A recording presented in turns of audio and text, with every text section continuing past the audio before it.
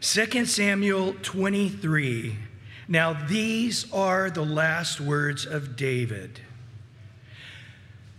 These are the last words inspired by the Holy Spirit, in which David is writing in a psalm form. I guess some call this a psalm. And I just need to distinguish, because there's still more on the life of David, and he does have things that he says to different leaders and to his sons, especially to Solomon and taking over. But this is the last writing where the Holy Spirit comes upon David, as he was not only a king, but it tells us he was a prophet, and he's writing under the inspiration of the Holy Spirit.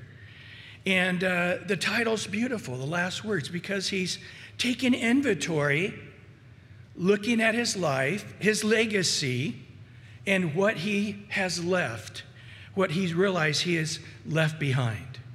Boy, if we live consciously with that, I think we would be in those times of compromise and temptation, and we would really rethink through it, saying to ourselves, what's the legacy I'm leaving behind? And David's looking back now, and he's got some good things and some bad things, a lot of insightful things. But here's how he starts that off. Thus says David, the son of Jesse. Now you say, well, that's factual, but yet, guys, you got to realize that he is saying, I'm just an ordinary guy. I didn't come from royal stock. I was a humble shepherd, which is the lowest in the caste system of this day. My dad was just a humble guy living in a humble city, Bethlehem. And I grew up in very humble means. There was nothing saying, as I was a little shepherd out keeping the sheep, that one day God would have done the things he's done in my life.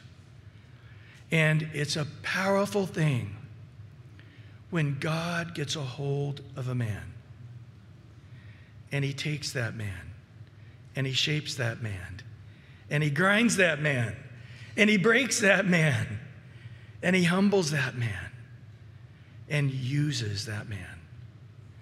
And David is looking back and saying, there was nothing special for God to work with. But God, through this very humble little boy, the least in his humble father's house, God used him mightily. And he says very plainly, thus says the man, not Superman, not righteous man, just a man, raised up, notice this, on high. David would later write in Psalms 113, verse 7 and 8, he raises the poor out of the dust and lifts the needy out of the ash heap, that he may seat him with the princes of his people. David, more than once in his life, even as a king, he got into the ash heap. After he sinned with Bathsheba and murdered her husband Uriah, he was on the throne physically, but he was in the dumps. Physically and emotionally and spiritually, relationally, he was at an all-time low. And God repeatedly went to that ash heap and raised him up and continued to exalt him, even in weakness, even in sin, even in struggle. And in Psalm 75, verse 6 and 7, he makes a note of this. Exaltation comes neither from the east, nor from the west, nor from the south. But God is the judge who puts one down and exalts another. Why? We don't know. That's a mystery. We do know the Bible says if we humble ourselves under the mighty hand of God, then he is able, according to his timing, his choice, his will, to raise us up. And so we just always want to be of a humble heart, realizing God is God, and we are just a tiny little lump of clay, a little tiny dirt ball on this little tiny dirt ball flying through space inside the Milky Way galaxy. And the Milky Way galaxy is flying through space, through an incredible universe. And as you look out from the Hubble scope and look down, you can't even see planet Earth now, but if you could, it would be a tiny little blue dot. And on that tiny little blue dot of dirt is a tiny little dot. You. And God knitted you in your mother's womb. God knows every hair upon your head. God's mindful of us, and his desire is that we would humble ourselves so he can exalt us as he wills, as he desires, not because we are worthy, not because he owes us, not because in and of ourselves we're living some amazingly righteous life that God has to take notice, for we all fall short every single day of the glory of God. But yet David says, God did it, and God desires to do that in every one of us. You say, how do you know? Well, 1 Peter chapter 2, verse 9 and 10 says that all believers after the cross of Christ. It always blows my mind where Jesus in the Gospels, when he was talking about John the Baptist, he said, who is this guy? He was just a voice of one shouting in the wilderness, make way the Lord. But I tell you, from John the Baptist all the way back to Adam, there's never been a greater man that's lived on this earth than John the Baptist. Wow. But Jesus doesn't end there. He said, but after the cross, even the least in the kingdom of Christianity, after the cross where God's Spirit can live in us, even the least of all Christians, after the cross, till the Lord returns, he says, is greater than John the Baptist. Wow. This is why it says in Revelation 1, verse 6, that he has made us all kings and priests unto God forever and ever. Well, in 1 Peter 2, verse 9 and 10, it says this, but you, after the cross, you born-again believers who have received Christ into your life, you are a royal priesthood, a holy nation, his own special people, that you may proclaim the praises of him who called you out of darkness into his marvelous light. Notice verse 10, you once were not a people, but now you're the people of God, who had not obtained mercy, but now have obtained mercy. So we also are one that can say, God came and took me out of a very spiritually poor place, out of the ash heap. And he lifted me out of that ash heap and made me the garbage collector in that kingdom. He made me he made us all kings and priests unto our God. So all of us can bear witness with the great humility and thanksgiving of David, saying, yes, God has done this for me as well. And then he says, the anointed of God of Jacob. Now, David was anointed in 1 Samuel 16 by Solomon as a very small boy. And then later, when he comes back into leaving the land of the Philistines after Saul died, he comes back into the land of Judah, and there in Hebron. In 2 Samuel 5, he was anointed again. But this isn't just talking about the physical anointing. He's talking about a calling. And we would say in the New Testament, being ordained by God, chosen by God. And that's us in John 15:16. And this is what David's declaring there, saying, I'm the anointed. He's saying, you did not choose me, he says in John 15:16. But I chose you, and like David, appointed you, ordained you, anointed you, that you should go and bear fruit. Your fruit should remain, and whatever you ask the Father in my name, he may give you. Once Jesus, we say, Lord, I'm a sinner. Forgive me, Lord. I can't deal with even the least of my sins. The gospel, the good news comes, which says, I paid for all of your sins. From the first sin of Adam to the last sin ever committed on earth, at the appointed time, the one time in history, that perfect time where Jesus died on the cross. for all of the sins previous to the cross, but also all of the sins after the cross. Because Jesus was human flesh, he could be a substitute. But Hebrews says because he was God in human flesh, his sacrifice would apply to all men of all times. And so now if you say, I'm a Christian, no, you are much more than just that simple thing. You are a royal priesthood. You are a holy people. You are a special people. You're kings and priests. And you are now living. Each morning you wake up, God's got a purpose, a plan for your life. And it's to bear fruit, not temporary fruit that's only good for this earth, but an eternal fruitfulness, a weight of glory that'll last through eternity. And then he wants you to understand that when you pray, you are not going through a mediator anymore. You're not going to a human priest. You're not going to Mary or one of the apostles or other people deemed saints. You're not going through anyone. You are the King's kids. And we go directly now to the very throne of God.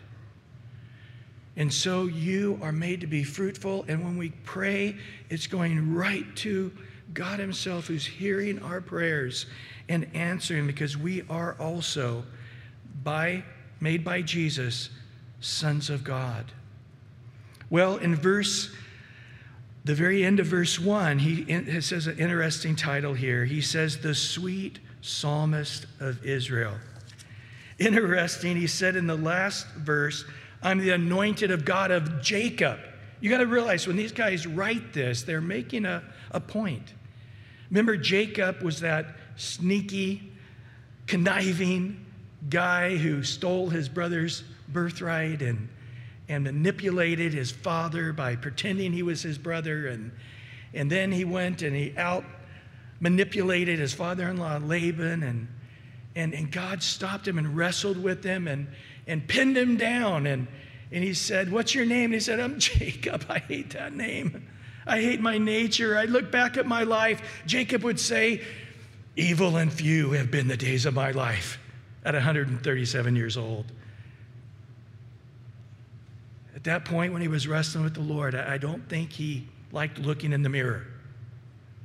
And God said, no more. Your name is no longer Jacob, but Israel.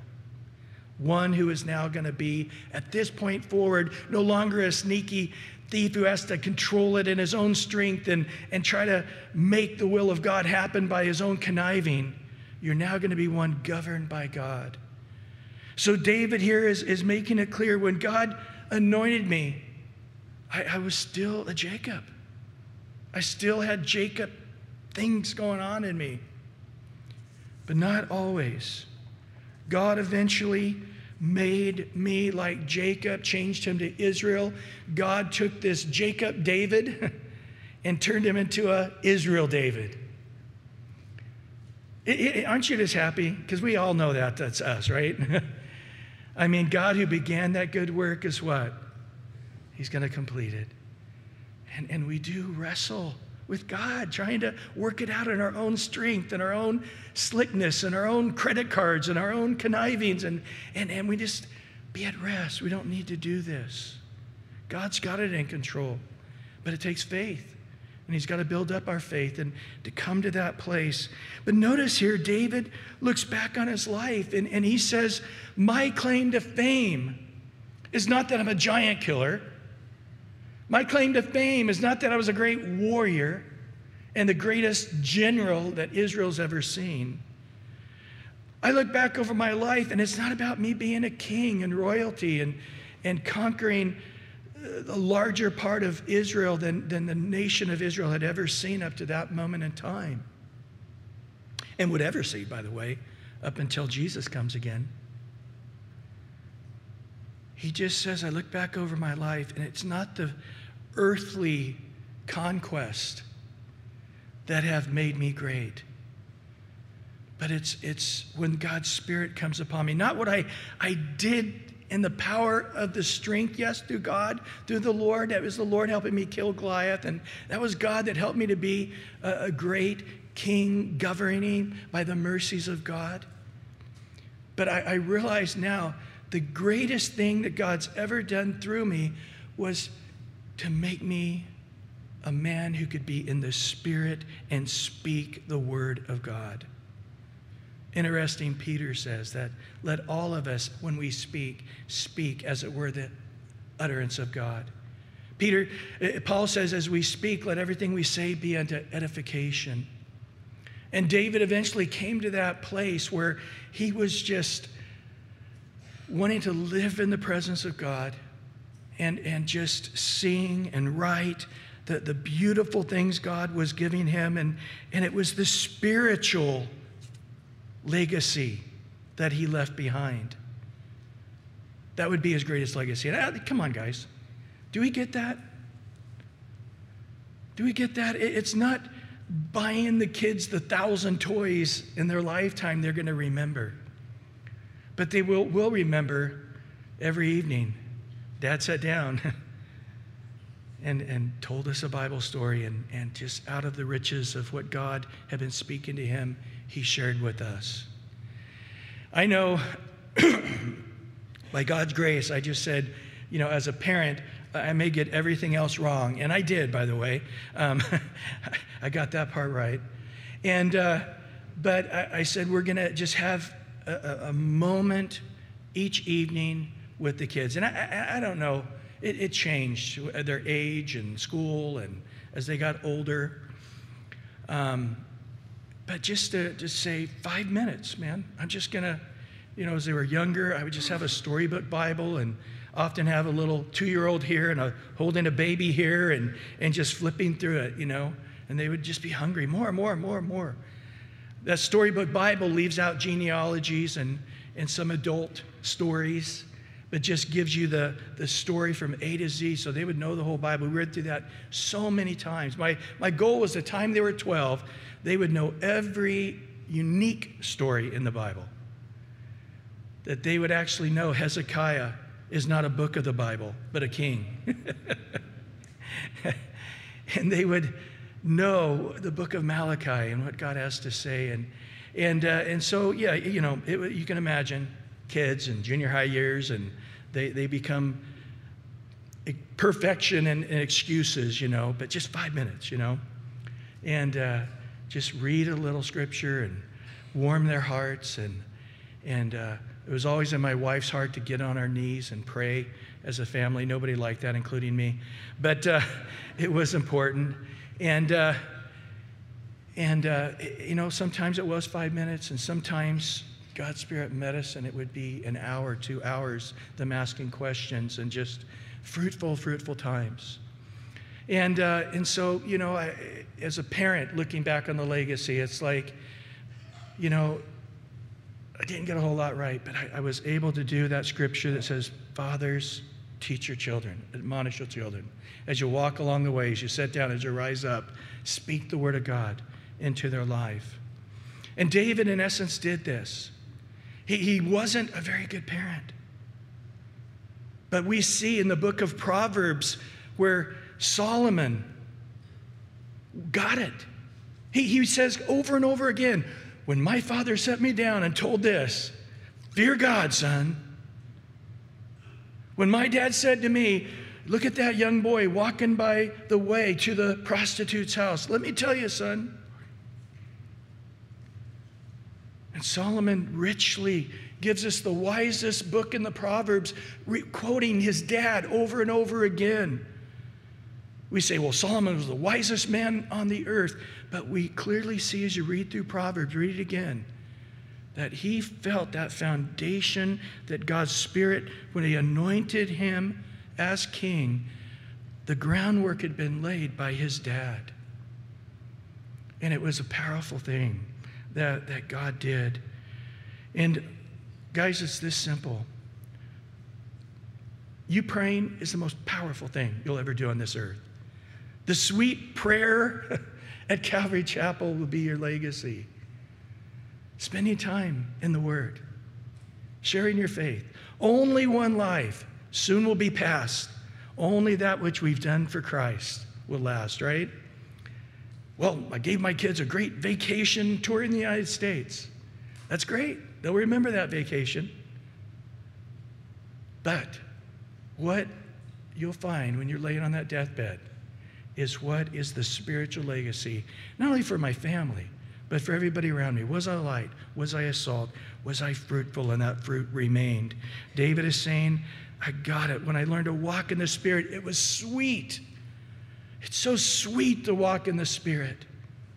And when I started walking in the Spirit, my spiritual gifts started flowing. And I was able to stay there that last season of my life. And that is my legacy, the sweet psalmist of Israel, not the great giant killer or king. And then he says in verse 2, the Spirit of the Lord spoke by me. His word was on my tongue. So he recognized this, that it wasn't just merely his words, but it was God anointing him, prophetically speaking. We see this in the book of Acts chapter 2 when Peter is preaching the first message on the day of Pentecost, when the Holy Spirit fell and cloven tongues of fire fell on all of them, and the multitude show up saying, what meaneth this? And Peter started preaching Christ and him crucified, that by the foreknowledge of God, Jesus died on the cross. By your hands, you nailed him to the cross. But this was not done without God planning it out in advance. And he says in Acts chapter 2, verse 25 to 31, Peter then goes to the Psalms. And he said, David says concerning him, I foresaw the Lord always before my face, for he is at my right hand, that I may not be shaken. Therefore my heart rejoiced and my tongue was glad. Moreover, my flesh also will rest in hope. For you will not leave my soul in Hades, nor will you allow your Holy One to see corruption. You have made known to me the ways of life. You will make me full of joy in your presence. Men and brethren, let me speak freely to you of the patriarch David, that he both is dead and buried, and his tomb is with us to this day. But yet this psalm says that his body wouldn't see corruption.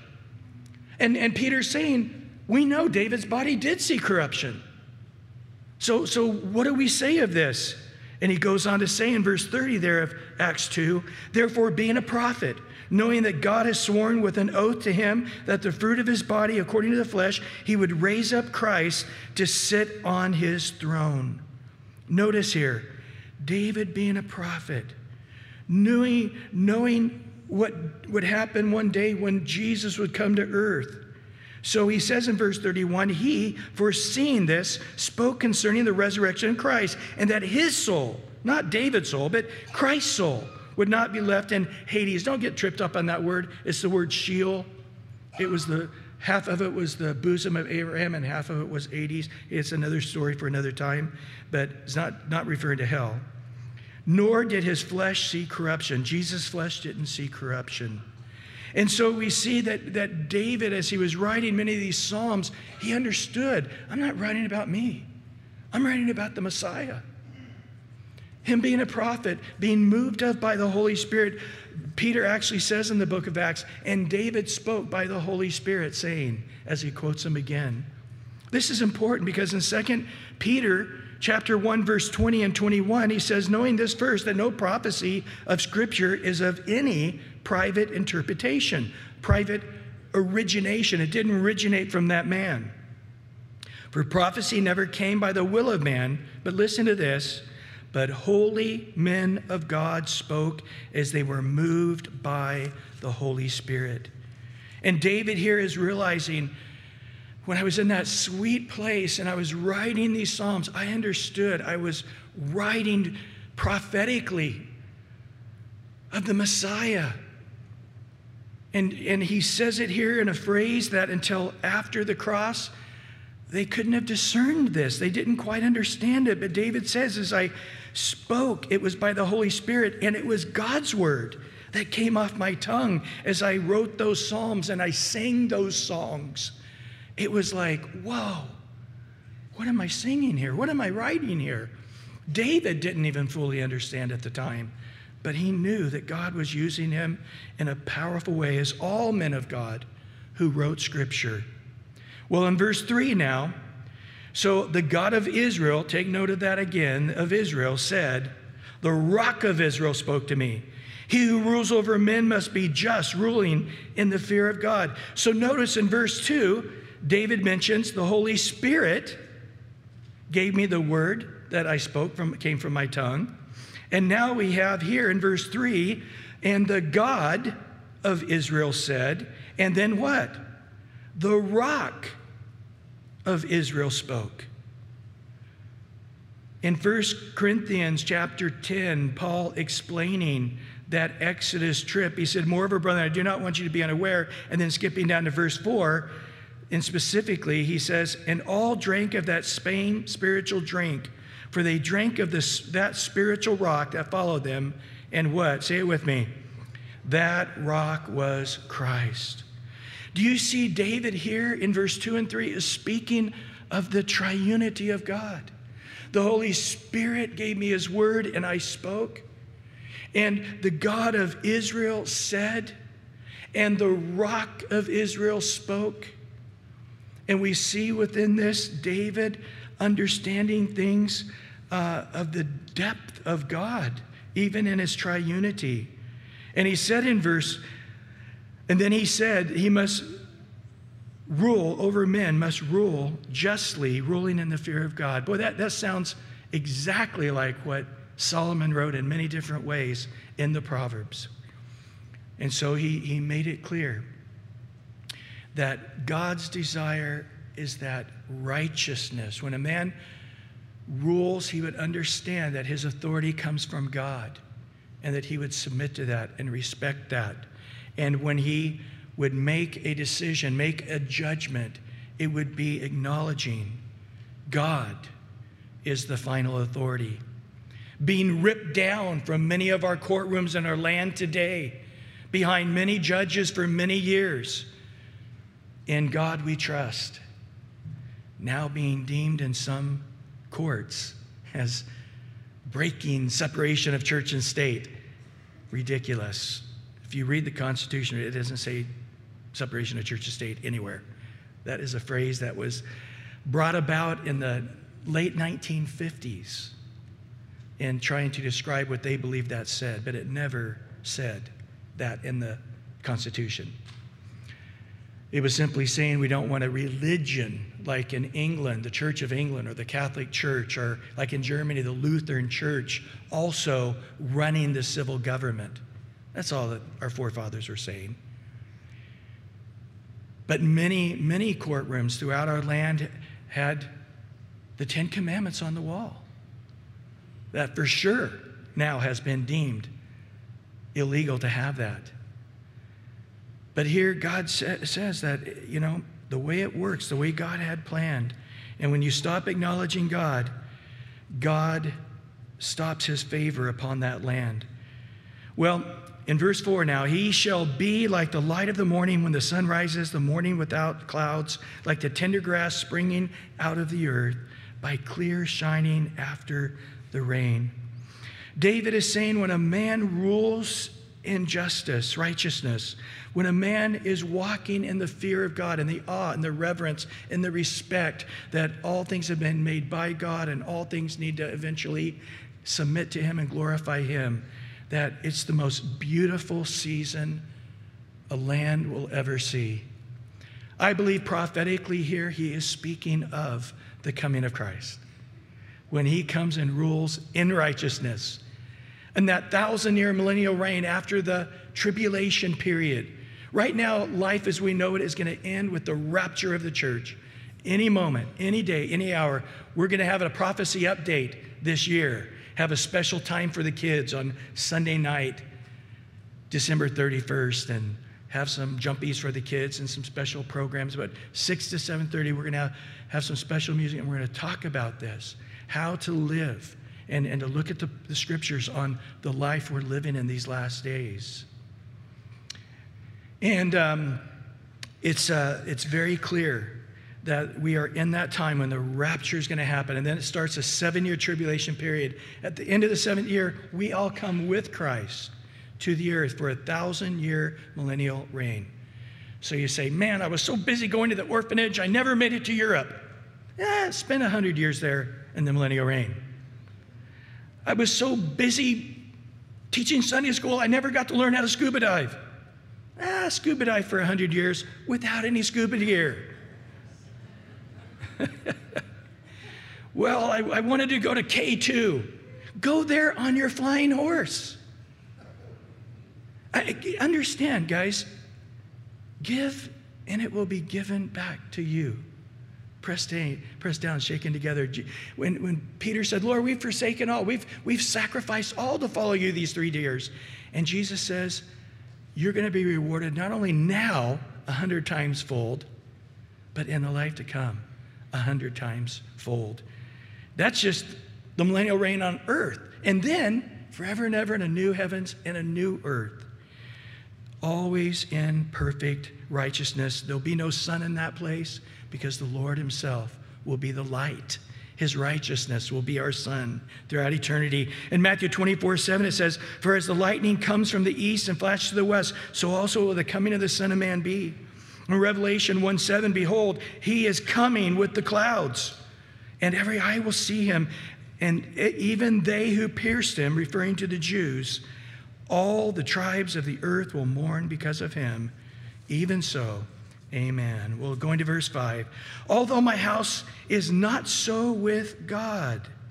Oh, piercing. Yet he made me with an everlasting covenant, ordered in all things and secure. For this is all my salvation and all my desire. Will he not make it increase? So David said, I failed in my own home. I didn't succeed.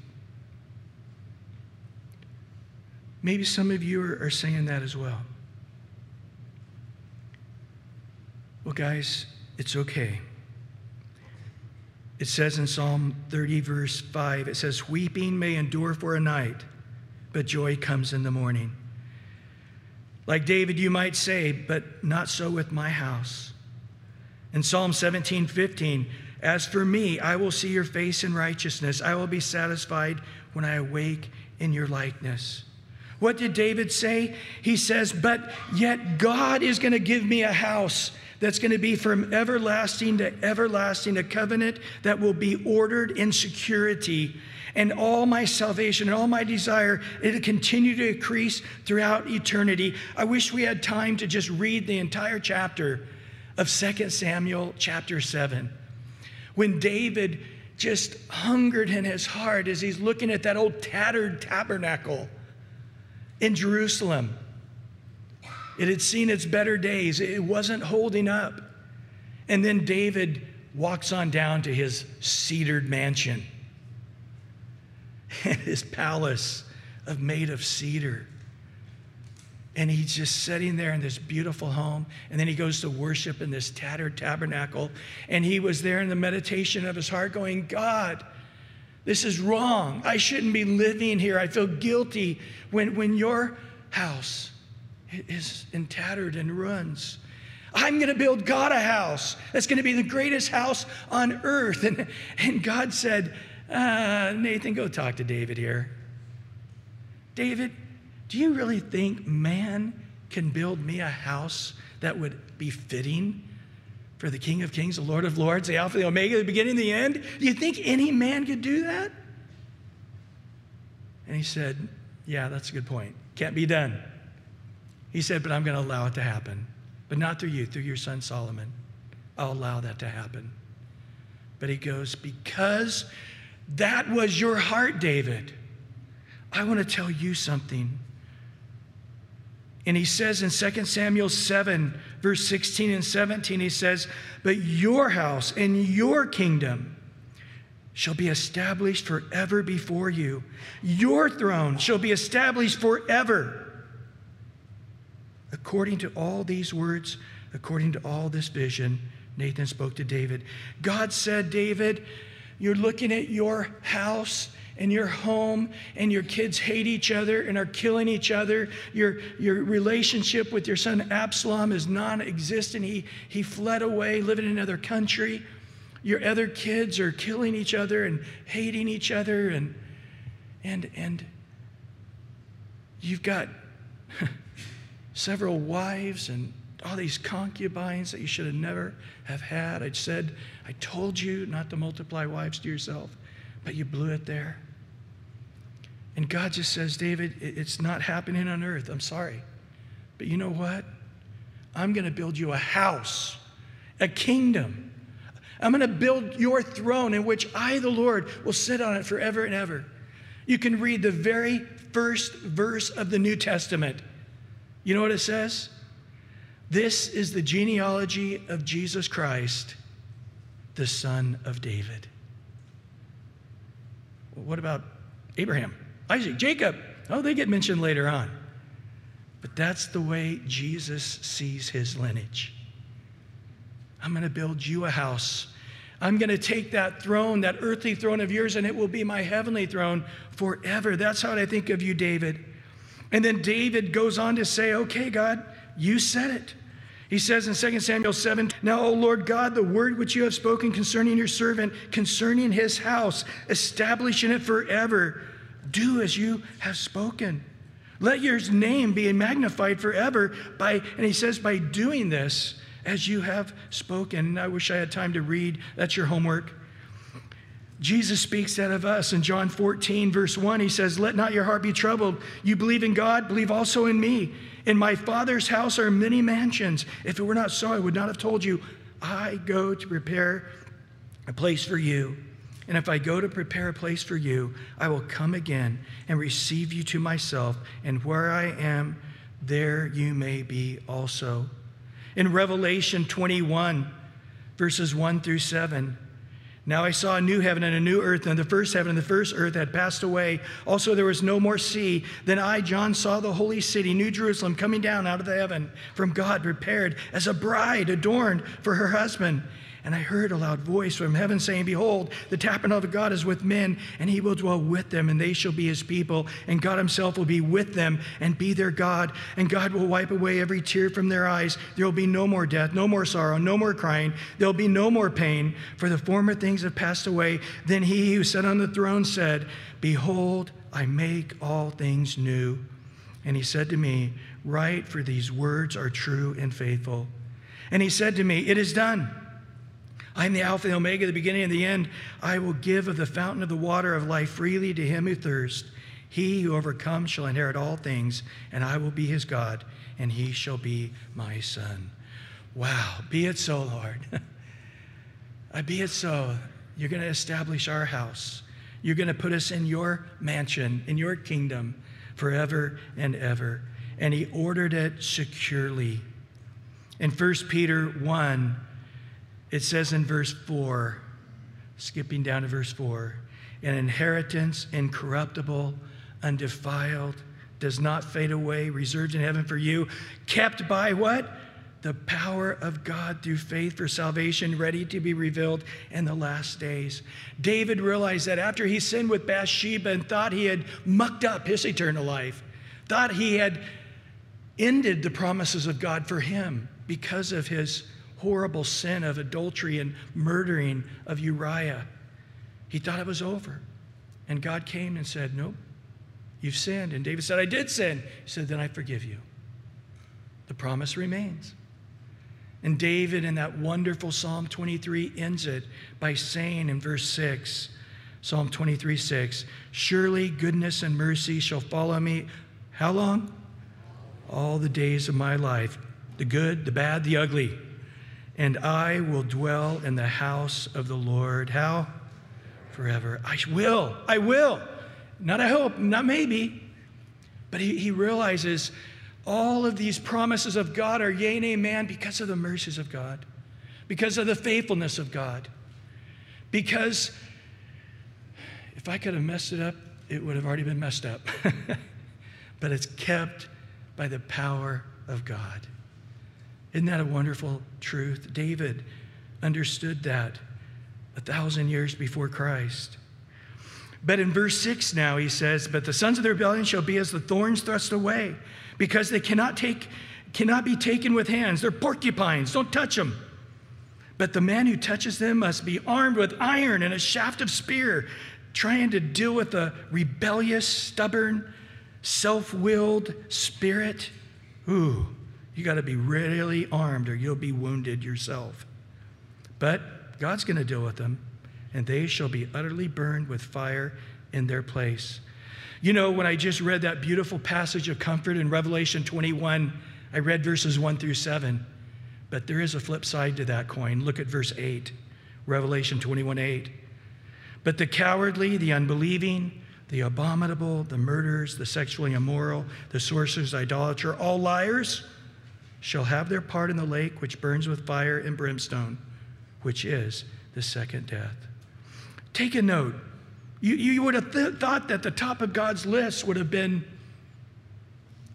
child molesters, serial killers. What's the top on God's list there in verse 8? Cowardly. Second one is what? Unbelieving. Jesus says, I am the way, the truth, and the life, but you must come.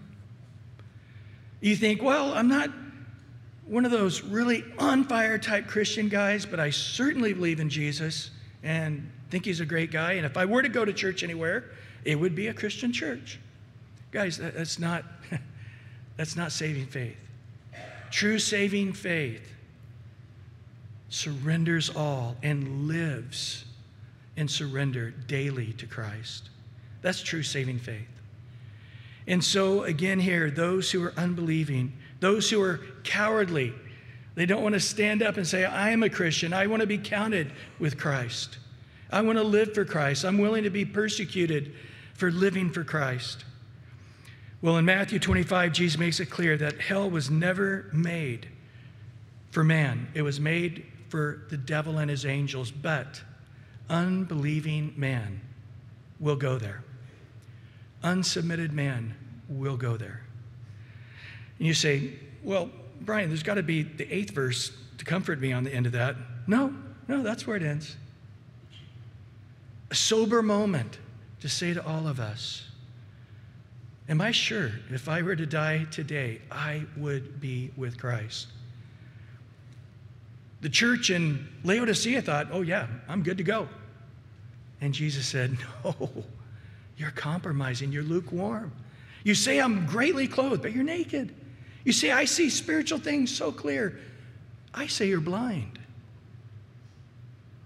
Behold, I'm knocking at the door of not non-believers, but the Christians. There are people that are claiming to be Christians at Laodicea. I'm still trying to bring into submission the church in Laodicea. I can't even start talking about the non-believers outside the church in Laodicea. Right now, I got to become the king. I need to sit upon the thrones of the heart of the church. And so again, we just need to come and ask ourselves that question, as David so aptly put it, Lord, search my heart. See if there be anything evil in me, wicked in me, unsubmitted in me, not yielded to you. Am I saying, God, I'll follow you, but not my money? Lord, I'll follow you, but Sunday mornings, that's it. You got that day and the rest is my time. Lord, I'll follow you, but I don't want to tell the Lord about anybody. I want to be a witness. I'll follow you, Lord, but I don't want to be one of those crazy on fire type. No. It's you come to that place. The Bible says you fall upon the rock and you're broken. If not, we read here now that one day that rock will fall upon you and crush you to powder in a place where there's burning, the lake of fire with the devil and his angels forever and ever and ever. And so I say to you, today is the day of salvation. Don't hear this message in vain and say, not me. This is a good message for somebody. I wish they had been here today. I hope they are here today. I don't know.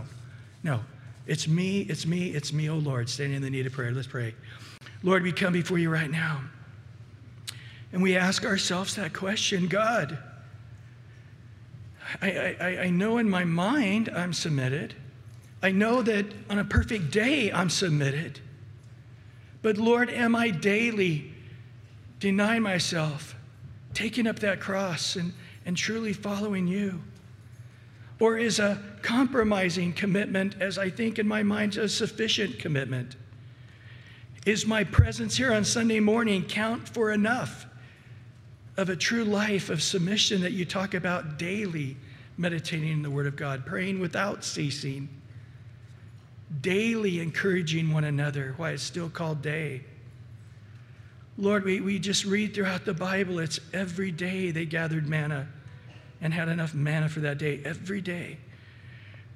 It's surrendered. Every day it's our time, our energies, our life, in our finances, in our home, at work, in our words. Is everything living to submission and glorifying of you? Is it in you, Lord? Is it in you, O Lord, we live and move and have our being? If that's not the case, just fall upon the rock right now. Be humble that God can lift you up. God, forgive me. Cleanse me. Wash me. Heal me. Restore me. I just sense right now the Lord wanting to encourage some of you that which the locust has eaten up, your flesh, your bad choices, the devil, that bad season, God's going to give it back to you 100-fold and refresh you.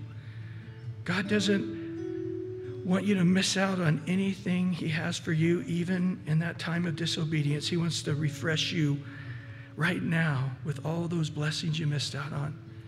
But you got to come and say, Lord, though no one else will follow, yet I'll follow. If following you means to die, to suffer daily, I'm willing, Lord. I don't care. Whatever it means to follow you, Jesus, I'm going to follow you to the end. And Lord, please give us a heart here at Calvary Chapel to be really a church that follows you with all their hearts. And Lord, let us, by your grace, make this a house of prayer. And through prayer, Lord, see our community one. See our families one. See us be used to reach Jerusalem, Judea, Samaria, the uttermost parts of the world. More, Jesus, more. We want more of you. Let's just stand right now and lift our hands. And just as we go to worship, just say, Lord, more, God. Just be like a teapot. Just say, Lord, fill me up here, Lord. Be a cup opened up. Lord, fill me up, God, with your Spirit. Fill me, Jesus.